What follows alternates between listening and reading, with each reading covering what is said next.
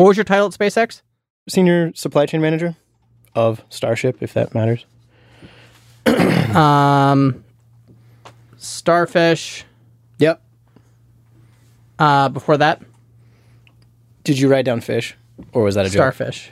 Starship. Starship.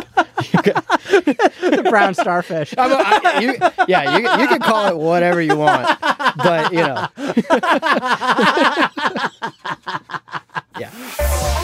All CEOs, me included, we don't actually know what we're doing. They're all sharks, so all you got to do, though, is know shark behavior. I don't think we've ever talked about this before, guys. We can capture all of the wallet share. First place you start is with the product. That's just the first nut.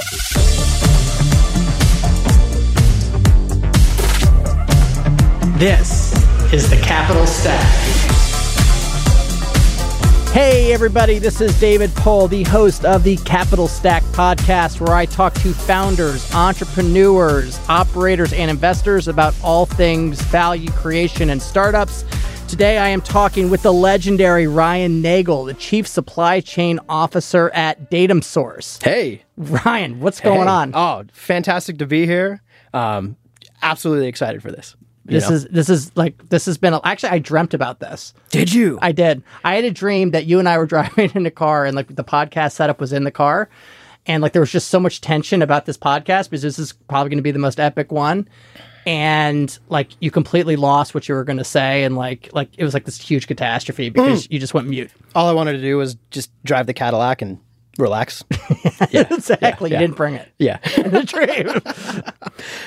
Well, I had different dreams about this. Oh, did you? Okay. Yeah. We still dreamed, but it was different. Got it. Yeah. So we're currently in this studio. It's about 85 degrees in some kind of loft. Where are we? Right. We are in this incredible music producer. His name's Dylan Agajanian. Mm-hmm. And the interconnectedness I have with him is incredible. We've been friends since before high school. His family comes from this really cool racing lineage, drag strip racers. And so, yeah, I've loved hanging out with his mom, his dad, talking about cars. And then he's just this incredibly talented musician, he's kind of a savant, if you will. Mm-hmm. This is the guy that played by ear in middle school. He didn't even look at the sheet music. He was just filling in notes and playing Phantom of the Opera his way. Incredibly, incredibly humble. It just feels good. I feel really surrounded with just tons of old school love. I love that. He's actually on the couch with you right now. Dylan was the composer of the score, which is going to be released on this podcast. So, exactly. We're homemade score. Dylan, how do we find you, by the way? We'll put it in the show notes. We'll put it in the show, yeah. DylanAgajanian.com. Yeah. DylanAgajanian.com. We'll put it in the show notes. Anybody wants to hire my man D for any composing music. Ryan, tell me about what's going on with you. You're currently Chief Supply Chain Officer at Datum Source. What exactly is Datum Source, and what do you do within the company? This is such a fun project. So it's a startup. We just closed our funding. Thank you. Mm-hmm. And what we do is we connect more or less people who need to fill their inventory with custom engineered parts with the suppliers who can make the part based on the machines and the capital equipment they have to produce those parts correctly. There's a lot of ways to make a part. If there's 100 ways to make a part, 95 of them will not produce, margin. And maybe 3 of them will break even. And then 2, you'll come away having made some money on that project. So it's incredibly important that you find, when you have demand for these parts, you really have to go to the right supplier with the right equipment. So let's stop right there and take a little bit of a step back. When we say parts, we're talking about parts that build rocket ships. Correct. Right? Correct. So tell me a little bit about Ryan Nagle and how he became to be all things sourcer and procurement of space parts. Yeah, you are going to have a very difficult job here. I've been told so many times that I am just an in-the-weeds detail person, and I do pretty poor at the 40,000 foot level. So pull me out as soon as it gets too detailed. These are rocket parts. These are spacecraft parts. These are anything that could be in aerospace, missile defense. When I look, we'll call it at a Falcon 9, for example, my brain breaks down those components into the most common denominator, and then it bucketizes them into sheet metal components, machining components, carbon fiber laminates, avionics harnessing, PCBAs. And I really just look at these fully assembled products as groupings of different parts. Mm-hmm. And you started this career which was at Wind Turbine. What was it called? Modular Wind Energy. Modular Wind. So tell me about that. So tell me about your first job in startups and kind of how you got into advanced manufacturing supply chain. Absolutely. I was in college. I needed some spending, walking around money, and I responded to a Craigslist post. And this guy needed balsa wood, moved from point A to point B, with a truck, and those boxes had balsa wood in them. And I was excited because I was building surfboards. They have balsa wood stringers in them. And I figured, okay, if I do this job, maybe I'll get some like surfboard manufacturing material. That turns out the guy who made the posting was looking for an intern. He was going to become the COO, and his partner was going to become the CEO of Modular Wind Energy. Which was? What kind of company? What did they do? Oh, they produced wind turbine blades. So the really large, if you've gone out to Coachella or if you've, flown into European country or something and seen them offshore spinning, they were producing blades. So in that industry, the turbine manufacturer produces the gearbox and all of that, and then they go source these different blades. So we were producing clamshell molded large composite aerostructures, and I learned exactly how they were made because we were scaling a company. It was small. I had zero responsibility. No one cared if I was there, and I was eager to learn. And so I could just float through every single department of this thing. I kind of had some shielding because I technically worked for the CEO and the COO, and I was able to walk around, be gregarious, just go ask people, technicians, layup people, the tooling crib manager. It's like, hey, what do you do? How do you do it? And with this insatiable curiosity, you start to learn how things are made. How does balsa wood get cut? How does foam get cut? How do you prepare a mold to do a layup on? How does the mold release work? How do you go mix resin systems? That to me was always super important. It's a part of my personality. It's all the details that matter. If you get those right, usually as it progresses, you'll get it right as well.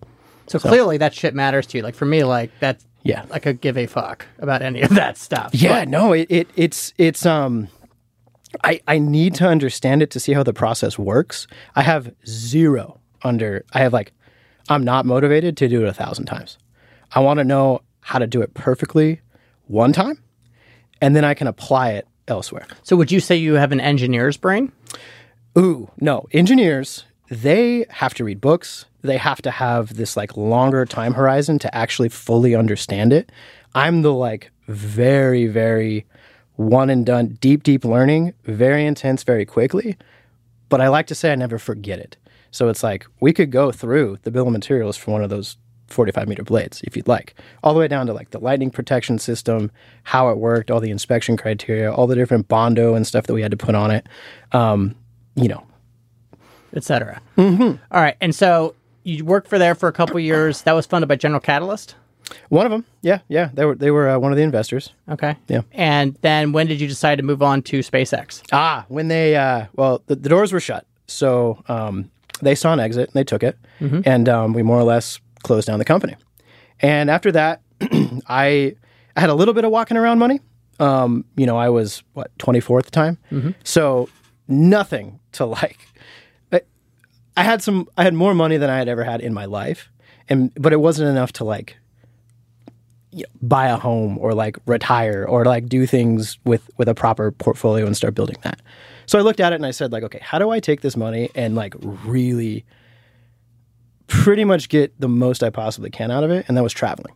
Mm-hmm. So I went on this huge world trip. I made my whole budget. I actually gave myself $69 a day to live on. Mm-hmm. Right. So this is back in 2013 prices. So there you go. And I got a call. I more or less went from Ireland to Thailand, hanging out in Europe, the Middle East, Southeast Asia. I got a call. I was in Bali from a recruiter, and they said, "Hey, we're building these things called landing legs for Falcon 9. Do you know anything about rockets? we've been told that you're probably a guy who can buy these things and partner with suppliers and more or less like stand up a supply chain. We have zero interest in building them in house. And a lot of people here think you can do it. And I'm like, oh, who are the people there that are talking about me, right? And, you called me. Yeah. Yeah. It's like, yeah, I'm in. I don't know anything about rockets, but like, can you help me afford a plane ticket from Denpasar to like LAX? And what it was SpaceX, the recruiters are incredible. Like the team building there. So it's an in-house recruiter, they're called. In-house recruiters, yeah. Okay. Wow. And just incredible people. And more or less, they talked to composite technicians and a lot of people that were hired from Modular Wind. Like they saw that company shut down, saw that it was an incredible like technology incubator for advanced composites. Mm-hmm. And they hired a bunch of those people. So you had this ex-Modular Wind energy mafia roll into SpaceX. They worked there for about 6 months while I was traveling. Then I joined. Mm-hmm. And my first project, I can remember sitting in like the first week. And this is me coming off of hanging out with the Bedouins, like in Bali, just being this absolute, young gun, no responsibilities, didn't have a cell phone, living out of my backpack. Mm-hmm. And I was looking out the window, right? I was sitting in Hawthorne at the SpaceX HQ going like, oh my God, this is like not what I signed up for. Like I'm a desk jockey now. Yeah, did you follow SpaceX? Did you know about their story? Okay, no idea. You're right. Okay. Like zero understanding, zero. Like not on my radar at all. I was wind energy guy. Like, yeah. So I'm sitting out there looking out the window going like, man, having an existential moment. Like this might not be for me. And more or less that first week a project came through and it pretty much got me instantly addicted to working hard at SpaceX. Really? Oh yeah. This was there was a rocket was at the Cape, vertical, inside that fairing, which surrounds the payload and these satellites. There's these acoustic blankets, and something got damaged. Either oil spilled on it, hydraulic fluid burst, something. And boss comes up to me, or my boss, direct boss, and says, we absolutely have to get a new set of acoustic blankets to the Cape within 48 hours. And he was freaking out. Like his body language was just absolutely neurotic. You could tell that like this was in the limelight. It was very serious from a commercial perspective for SpaceX. And I was like, finally, like if I'm going to do something, if I'm going to be here in this desk, I better be working as hard as I can on things that matter. So I just raised my hand, said, I'll do it. I know nothing about it. Yeah, like what's an acoustic blanket? Yeah, right. Exactly. It's not a blanket at all. You can't make your bed with it. It's not a blanket. Yeah, exactly. In fact, you're surrounded by acoustic blankets right now. Oh, okay. Yeah, that's what they are. Nice. Mm-hmm. Good to know. That's exactly what those are. So, not only acoustic, vibration dampening and all that, and some electro shielding because they're covered in mylar, aluminized mylar, and Kapton.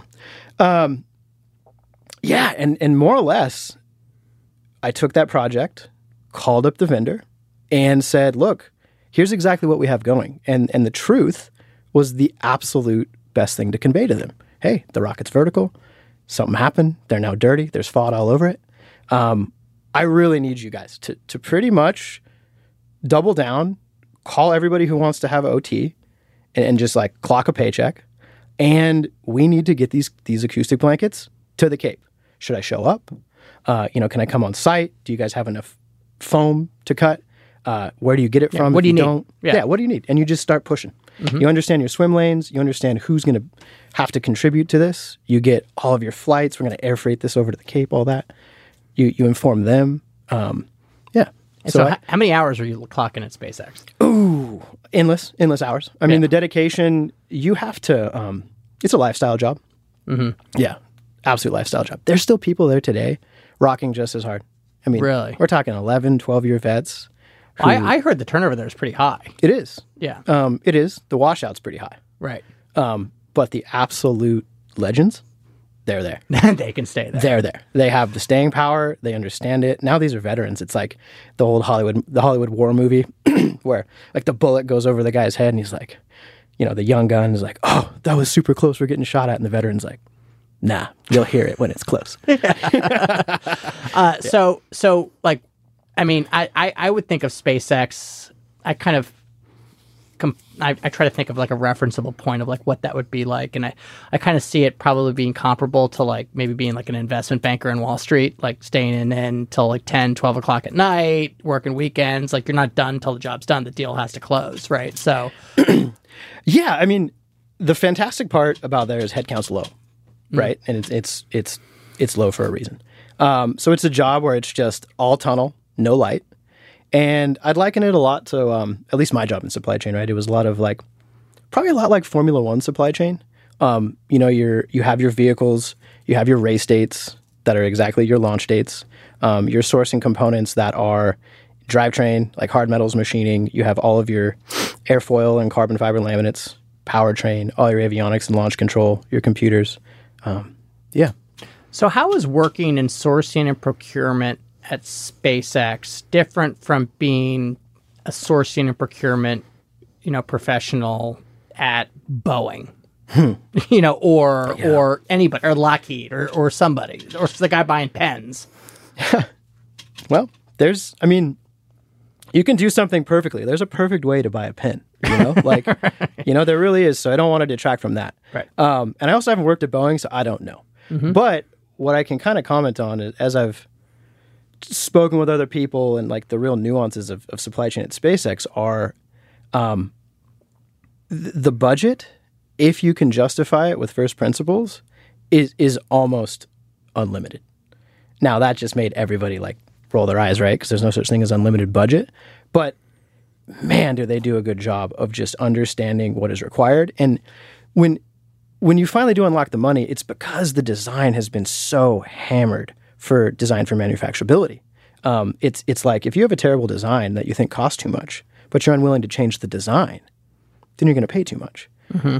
But at the point where it finally gets to supply chain to go source it, it has been absolutely looked at a million different ways through a million different disciplines as to how do we make the most economical part. And so, when you finally do your due diligence, you run your cost model, you go get your quotes, it costs what it costs is kind of what's going on there.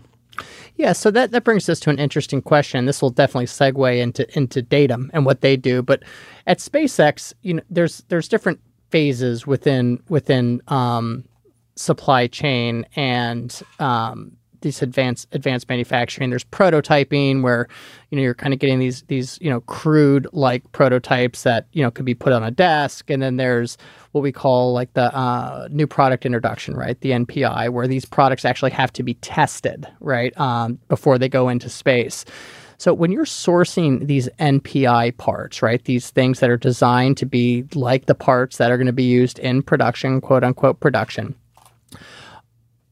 is the design finalized then, or do they alter the design after like they have it and started doing testing? Mm-hmm. To me, that feels like a very like cultural business decision, whether it's like you really have a design freeze or not, and you can get into like the nuances of what really is a design freeze. Mm-hmm. But over there, like design is changing.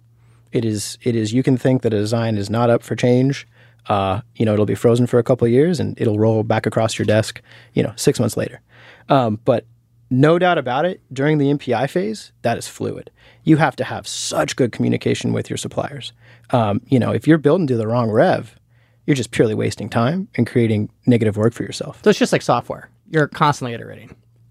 Yeah, exactly. Entropy is always taking over.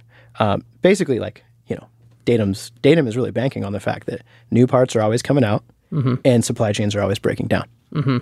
Got it. Yep. So you're building these, or you're sourcing these parts for SpaceX, and the design work is impeccable.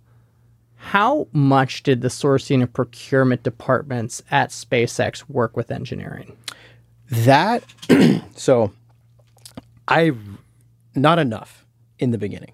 And I just, in like the insatiable curiosity, was magnetized to NPI versus production, right? So production is a black belt approach, a Six Sigma approach, or very much like a tack time-based production that is incredibly, there's so many metrics, there's so much performance, 1 week to another, like what went wrong. And that to me, I didn't like playing that game because there was always somebody smarter at SpaceX. There was always somebody who had more dedication, who could like really understand Six Sigma better and like improve.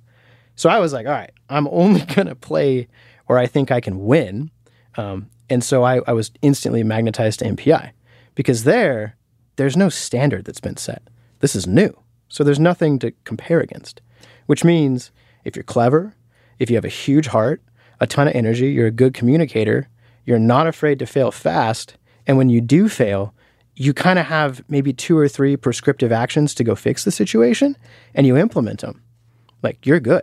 And that is really what made me in my brain like get ripped out of bed and want to continue working. Yeah, absolutely. And when I speak to anybody about Ryan Nagle, when Ryan Nagle's not in the room, everybody universally always tells me that not Ryan Nagle's core superpower is he is a builder of teams. I don't know if you ever heard that, but yeah. People relate to you as somebody that is impeccable at building, coaching, and forming really high performance teams. And what you did at the Starship, right? Building the Starship as the senior supply chain manager. So tell me, where did you learn leadership?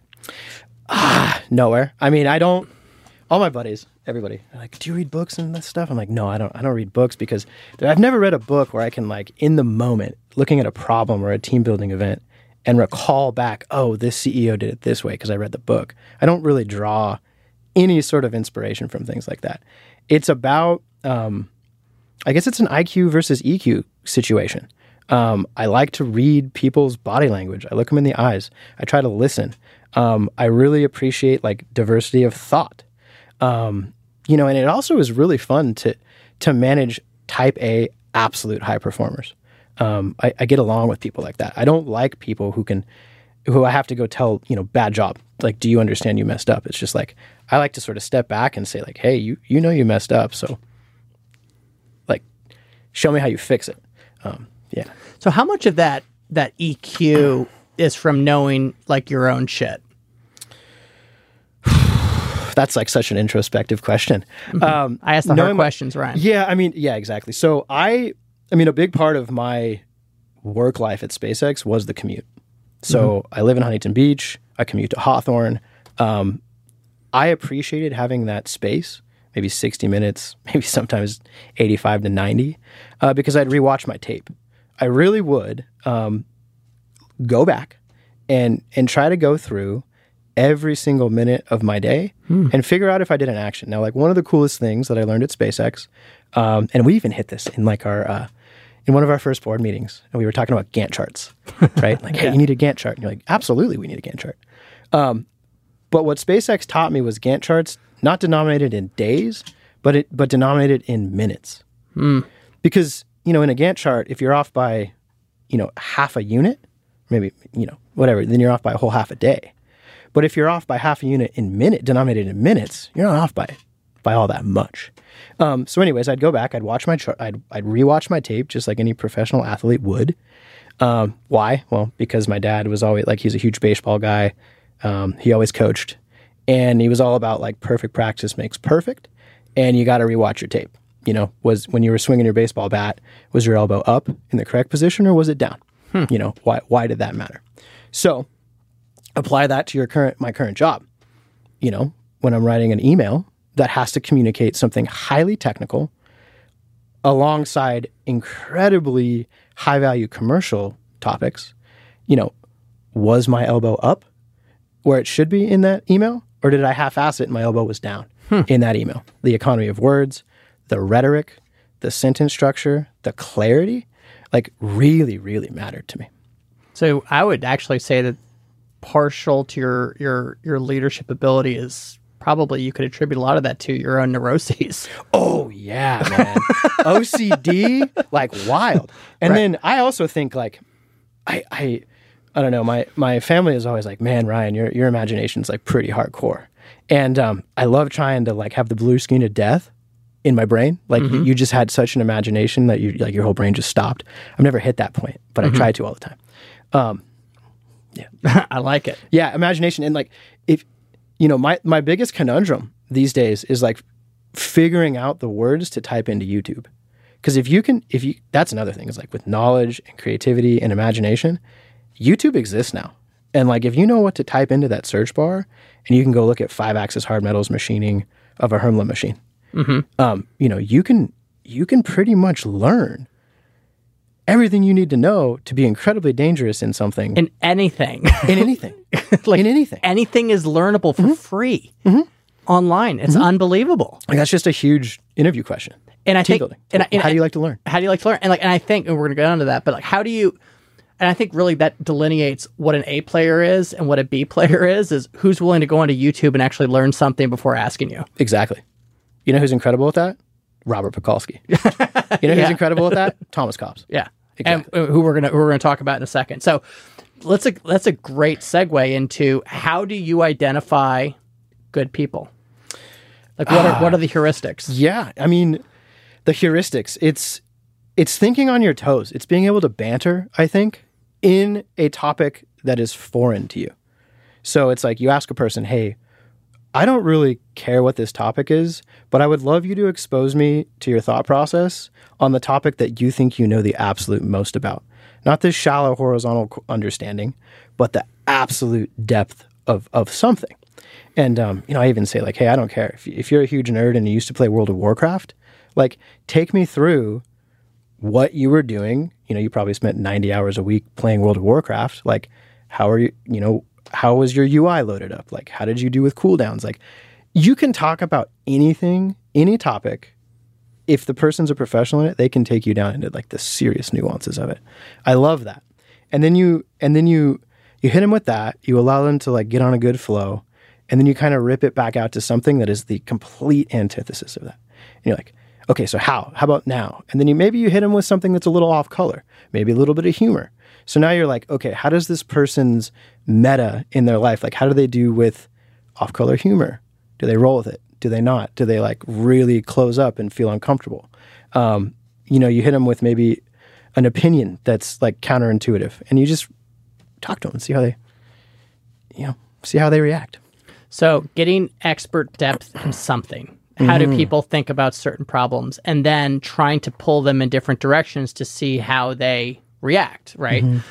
Is this somebody that you want to socialize with after, right? Which is super, super important. Absolutely. And then, so like, what are the red flags versus the positive things that happen in that heuristic? The red flags. I mean, red flags usually start to pop out when we start talking about discipline. Like, you start talking to them about, like, do you watch your tape? Have you ever watched your tape? How do you go about, like, what's the most disciplined thing you do in the longer time intervals? Like, do you make your bed every single day? When you come into your house and you're super tired and things are disheveled, do you put them away, or do you just say, no, I'll do it tomorrow? I make many, many, many decisions to not hire a person based on their self-discipline. I don't think that's something you can force a person to get good at as a boss in a work situation. Right. That person might be super creative, but that person might not do well in a high performance environment. Right. And so for the people that you hire, discipline is important. Consistency is important. Performance, above all, is important. Correct. All right. So you're working as a manager at SpaceX, IntWalk, Rob Pekulski, and Thomas Cobb. Tell me about who they are, and why'd you hire them? Yeah. So Rob is an individual that the minute he walked into SpaceX, he understood there was a bigger picture. He understood that he was there for exposure. He understood that this was like a serious dojo to train inside of, and he was absolutely not afraid of like taking on some of the gnarliest projects, like from a time perspective, from a budget perspective, from a complexity of production and ramp up perspective.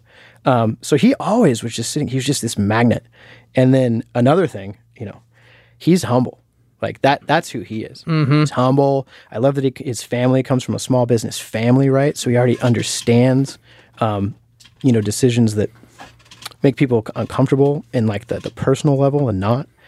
He's an incredible human being. And he also, what him and Thomas both share in common was their ability to not just focus on a single type of production or supply chain sourcing, where it's like a lot of people get caught. They think it's super, or maybe they're really magnetized to source one style of part, CNC machining parts, and they never skip to composite laminate. They don't get out of their comfort zone. Exactly. Those two got out of their comfort zone. Mm-hmm. I mean, their danger is sourcing every single type of part that goes to space. Thomas, he just, he is like this ball of energy. I was instantaneously magnetized to he was a team player because he played collegiate sports. That's one thing that was just big. When somebody who is magnetized to engineering and space and nerdy things, who also has that swagger of an athlete, who understands that discipline, that is just I really wanted to capitalize on that. His resume, he came from Marvel Comics. I know. That's what made me write a check. Perfect. I mean, yeah. I mean, oh, really? Yeah. Yeah. And he told me more or less the entire Marvel universe, the characters, and all the different nuances of their personality. These are hypothetical fake cartoon characters, but he knew every single bit about them. And I was like, wow, I can definitely teach this guy or expose him to all these different suppliers that all have their nuances and they do what they do. Mm-hmm. And he soaked that up. And Rob and Thomas were now your co-founders at Datum Source. Exactly. So tell me about, I think Rob went to Virgin, Thomas stayed at SpaceX. Tell me when you got the tap on the shoulder, and tell me about when this idea percolated. The tap on the shoulder was when we generally, now you have a very different definition of what service market fit is.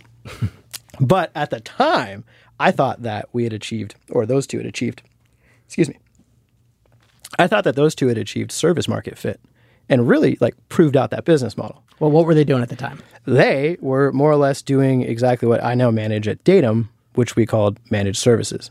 It's very much a consulting agency type situation. We partner with OEMs and designers of complex space components, and they were looking at them and sourcing them, finding suppliers, running RFQs, doing cost models, negotiating, and making sure that those parts were, Did Rob and Thomas, did they initially intend to raise money and become a software company, or did they just start off just saying hey, let's just do this for ourselves? And this has always been the bigger vision, a major bigger vision. Okay. Yeah. So they started a service basis, a consultancy, an agency, basically a supply chain as a service. Mm-hmm. You knew about this, and then you got a tap on the shoulder. Exactly. So it's and they had said, hey, we're going to do this. Rob went on another world trip. Thomas exited. We're constantly talking. I was generally still pretty enthused with SpaceX. And then I saw this exit because, maybe there is a day where I go back to SpaceX. I'm super glad that, that bridge is still open and I can go back. But I want to go back just where I don't have to think about money and savings, and I can just play that game and just fully dedicate to it. Mm-hmm. Maybe as a 40-year-old person or something, 45-year-old person. Mm-hmm. Where were we on? We're talking about time. What? So what brought they're both working at an agency. You're still working at SpaceX. They're telling you about this giant vision. So what's the vision, and how do they get you to come over, and what is Datum? What they hooked me with, or what I really hooked myself with, was I can run MPI now or supply chain MPI for all the other design engineers out there who don't work at SpaceX. And to me, that was just way more difficult sounding. I was like, man, now I have to juggle 16 different companies at a time. They all have different cost, quality, and delivery goals and standards to comply with. I'm going to see way more designs. I'm going to just really also, well, let me step back. I'll pause there on that thought. But the second thing that really magnetized me out of SpaceX into Macro Global, which is the funniest name of a company ever. I loved that. Now Datum was, Elon is incredible at creating a market and then designing the product to sell into that market. I seriously believe, like we all know now, that there's like a pretty hardcore SpaceX mafia out there, which, I would be really, really honored to be a part of. And the market's there. Putting a kilogram into orbit is now like never been cheaper. And what I believe is we're all like, the whole market is going to start designing things that need to go to space. And my entire goal was to increase the stock value of SpaceX for almost 8 years. I never quit that. I'm just now outside as a force multiplier, helping the market pretty much design things and bring them to market so we can put them in that fairing and launch them. It's amazing. Like that's really the interesting part, right? Because I saw supply chain, I saw upper management, and I was like, wow, like I think SpaceX needs help getting things into this fairing faster.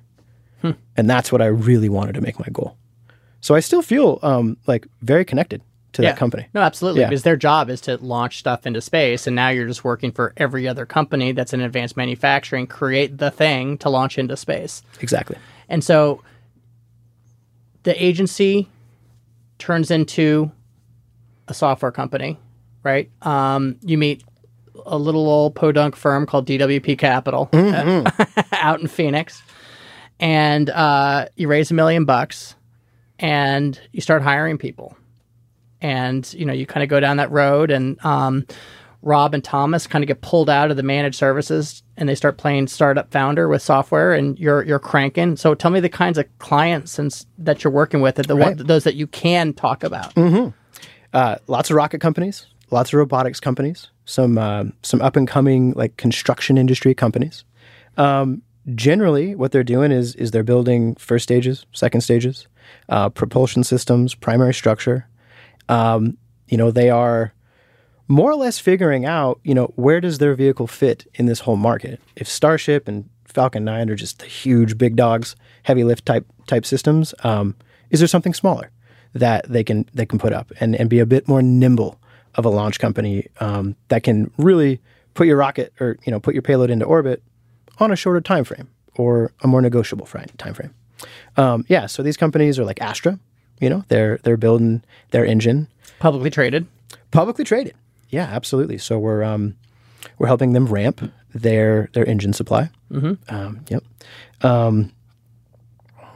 We have. I'm so fired up. These are like some of my favorite clients. Astrolab. They're building a Mars rover. Nice. Or excuse me, not a Mars rover. A general space body. It could be a Venus rover. I'm really going to show that I'm like not an engineer or scientist. I'm pretty sure Venus has it's a solid rock. Yeah, assuming that it is a solid rock. Assuming it's not a gaseous body. We can roll around this badass machine on the surface of this thing. That's so cool. Yep, that's so cool. Some climate tech companies, and then just companies that are doing some amazing things for the planet that are not commodities. These things are new innovations. They certainly are. It's like, and it's super cool because we will really service like the smallest piece part to the largest full-blown vehicle and assembly. What you feel like, before when the automobile came out and you needed to have a bunch of gas stations around the world, there was the person who simply just wanted to design like the cap on the gas station that had like complies to an OSHA standard that is just the perfect gas cap to service that. And like, we'll go help you build and scale that gas cap. Or if you want to build the entire gas station, we can do that as well. Awesome. Yeah. And so, before we go there, I always talk because I'm just so ingrained in flight hardware. We do a lot of what we consider indirect procurement versus direct procurement, which puts flight inventory into inventory. We do a lot of indirect procurement. So that's like all the services, the logistics. You need to hire 50 welders. We got you. So it's the things that you can't put on an inventory shelf. The picks and shovels up to getting these things launched. Absolutely. I didn't realize that you did services too. That you could procure services. Oh yeah. Oh wow, that's amazing. And I really don't think that there's that many people that know how to source parts and or services for these space companies. They're, I don't know, maybe 50 of them in the world, and 15 of them work for us. So, I think we kind of are really building something super valuable here. The most disciplined ones work for us. The ones that are like really watching their tape, that they're great with feedback. They don't need it sugar coated. Exactly. That's a high performance team. Ultra high performance team. Yeah. So tell me, the company is we just raised an additional $5 million led by a couple of great investors in SoCal, San Francisco. What is it like now being partially, a software company and building out a 0 to 1 product that's really building together, a SaaS / marketplace model for OEMs and suppliers to source and procure parts? It has been the most eye-opening experience. Like, it is not supply chain. It is very different. Mm-hmm. And wow, again, in the hiring process, we have just hired some immaculate professionals. It's incredibly, I have to really tune back all the different complexity that I instantaneously inject into this. This software, it started in a tiny little room, even smaller than this in SpaceX, where my head was 2 feet from Thomas. I could almost whisper and speak with him. Rob was, catty corner 2 desks away. And we were talking about, wow, look at all this work. We're here at 2 a.m. Is it going to be a 4 a.m. night? Like, should we even go to sleep? Should we even drive home and waste the gas money? Mm-hmm. And we were just thinking about how do we do this quicker? How do we do it more streamlined? What is superfluous? Cut that out. And so we've been brooding on Datum as a SaaS product for years. When you really start a sprint and you start to fill out your stories and your epics and you put those into Jira, I feel as if we have enough content to keep a team of engineers busy for years. Mm-hmm. And it really is couched in just supply chain first principles. What do you need? How do you get the job done? Does the software work for a technical individual who knows exactly how these parts are made? Great. Put on the Iron Man suit, go faster. Mm-hmm. Does it work for a non-technical person who is very much like a buyer by skill set, who has zero engineering understanding? Can they go faster? Let's let them put on the Iron Man suit and go as fast as possible as well. Awesome. Yeah. Awesome. So, just for the listener who might want to learn more about what the Datum product does and the underlying vision, Robert Bukowski, the CEO, was on a former podcast. We'll put the link to that in the show notes. Ryan, thanks so much for coming on today. Couple canned questions. Number one, on a scale of 1 to 10, how good of an investor am I? I mean, are you better than you were yesterday? We'll see. Maybe. I think I got worse. Are you disciplined? I hope so. It doesn't matter what other investors are doing. That's true. Who gives a shit? Mm-hmm. Okay, am I better? How are we going to calibrate risk? Mm-hmm. How are we going to really understand? If you're better than you were yesterday, you're probably a badass investor. I like it. Yeah. I like it. I don't care what you've done. Perfect. Yeah. What are you doing now? Yeah. Yeah. Exactly. Let's turn the page. Tell me, are you watching your tape? Got it. Okay. So a 10. Good. Cool. And then, what is your favorite book? Name of the Wind. Hands down. Patrick Rothfuss. Okay. Incredible fantasy book. It's Harry Potter for adults. Name of the Wind. Name of the Wind. Yeah. Is it is there multiple? It's a trilogy. The third one isn't out yet. Yeah. Incredible. Yeah. Anybody who goes and gets that book and reads it and doesn't like it, email me. Okay. Because that person's unique. Okay. Yeah. I like it. I like it. And then tell me, what is the best piece of business advice you've ever received?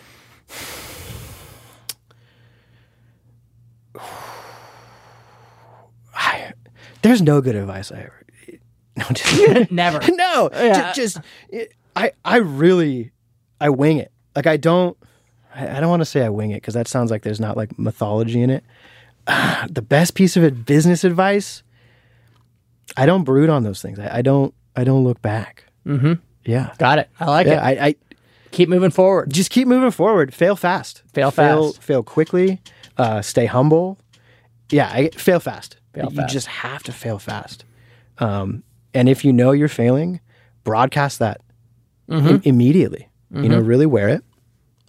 Awesome. Thank you, Ryan. Keep kicking ass in managed services, in supply chain as a service, at Datum Source. Everybody, that is another episode of the Capital Stack, where we talk to entrepreneurs, founders, and operators about all things value creation and startups. Please share, please listen, leave a comment, cancel me, do whatever you'd like. And I will see you next week. Bye-bye. Thank you for tuning in to the Capital Stack Podcast. Make sure to share this with someone you know that can benefit from this content. Remember to support this show by rating, reviewing, and subscribing. David Paul is the founder and general partner at DWP Capital. All opinions expressed by David and podcast guests are solely their own opinions and do not reflect the opinion of DWP Capital. This podcast is for informational purposes only and should not be relied upon for decisions. David and guests may maintain positions in the securities discussed on this podcast.